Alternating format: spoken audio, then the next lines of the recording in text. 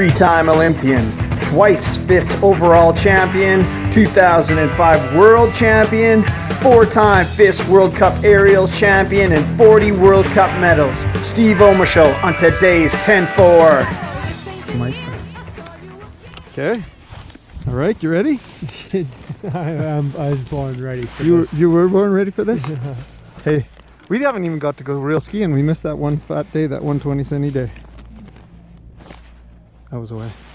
Okay, Steve, what is the number one thing that athletes need to understand?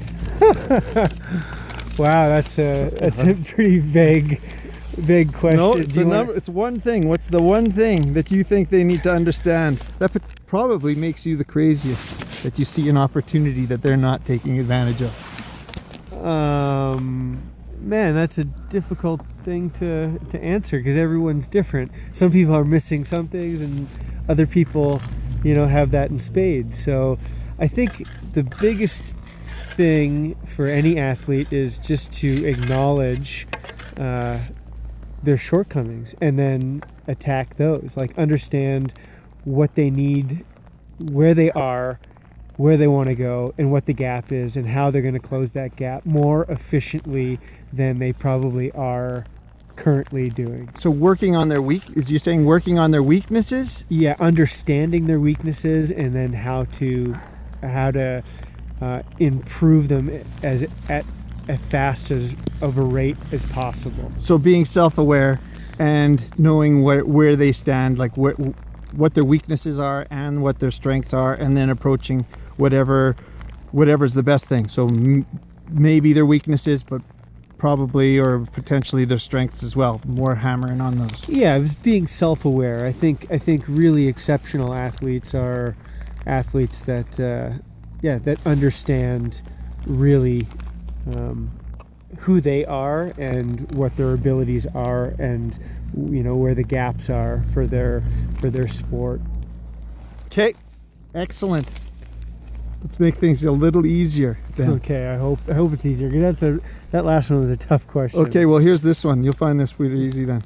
What other sport or thing do you think that you could have dominated as hard as you dominated freestyle aerials? Well, I don't think that I dominated in my sport. I think that You're too kind. I think you did.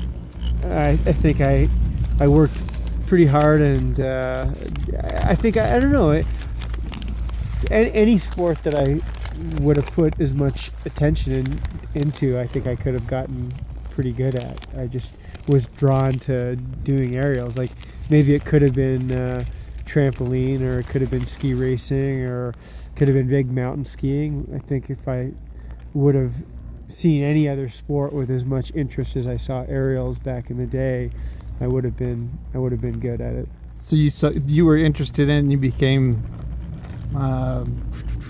passionate about aerials first. Yeah, I mean that was definitely my first love. It was like the wow factor of the sport was what drew me to it, and definitely kept me motivated to get really good at it, because it's just like it's the coolest sport out there. How many sports really are, that rare that not a lot of people do them, and they're hugely technical. Yeah, hugely technical. And you go 10 meters, you fly 10 meters in the air and do 3 backflips with 4 twists. It's pretty cool. A lot going on. Yeah, it's a pretty special sport.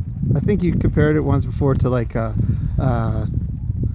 golf drive. Like how much time you have on the jump is kind of like how much time the ball spends on the golf club.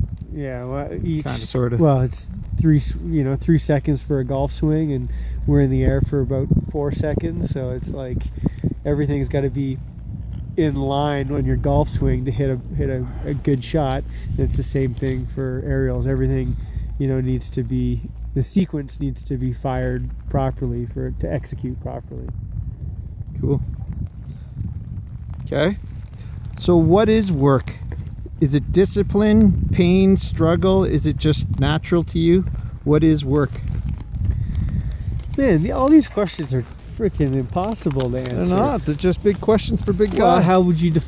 I guess my question is, how do you define work then? Like, That's what I asked. because work for me might be pleasure for you, and vice versa. So I don't think that work necessarily is the right definition when we're talking about something that we're passionate about. Discipline? Then Well, no. Is it just passion? Is it what is it? Then you just do it because you like it? Yeah, then it's not. Then it doesn't become. It's not work. I wouldn't define work as work. I mean, by definition, work is doing something that there's a lot of discomfort in doing it.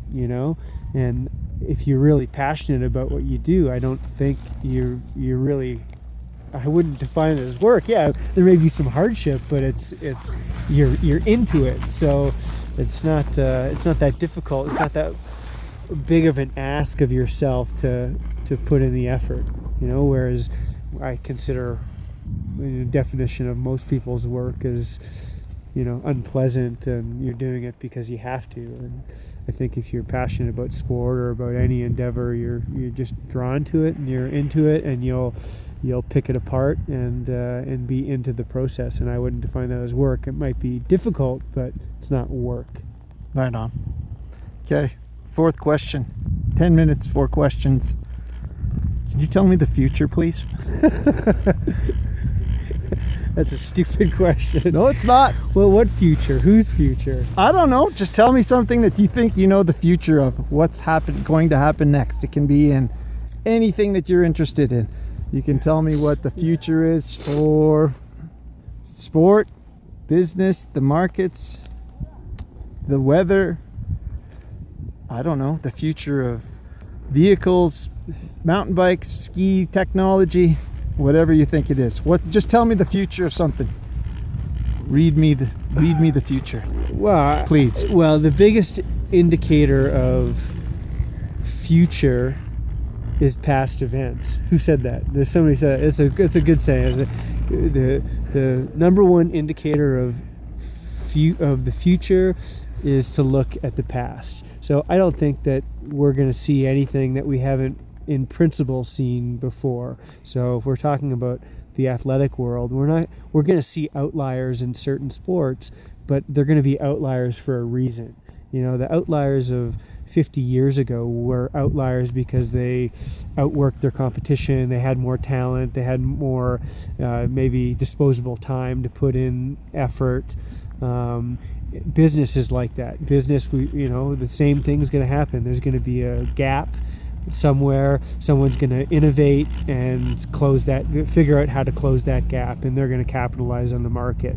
So I don't think the future is, if you want to learn about the future, I think you have to look at the past, and what's made people successful in the past by principle is going to make people successful in the future.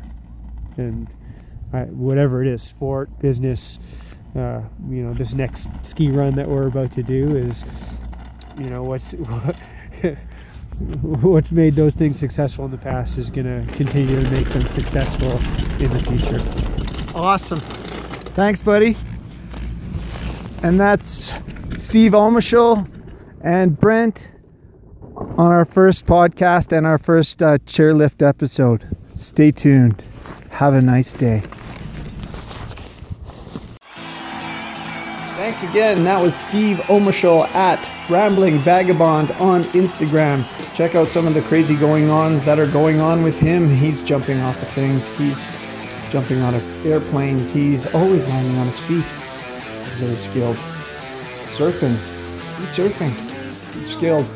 Yes. And music by Heart, heart-music.com. Why don't you download some Heart tonight and play that while you're making dinner? That'd be a good thing to do. And 10-4 Optics. We have all your optical transceivers from 1G to 100G. So if you've got a ripping home network, we've got you covered. And if you've got a ripping data center, we've got you covered. All of our gear is tested rigorously, so it goes in and stays in. Lifetime 24-hour replacement guarantee. Everything that we sell has been, like I said, tested rigorously so that you don't have to worry about it. We're making your day easier so that you can do more. Thanks again, and maybe next time we'll hear you on the 10-4 podcast. Have a great day.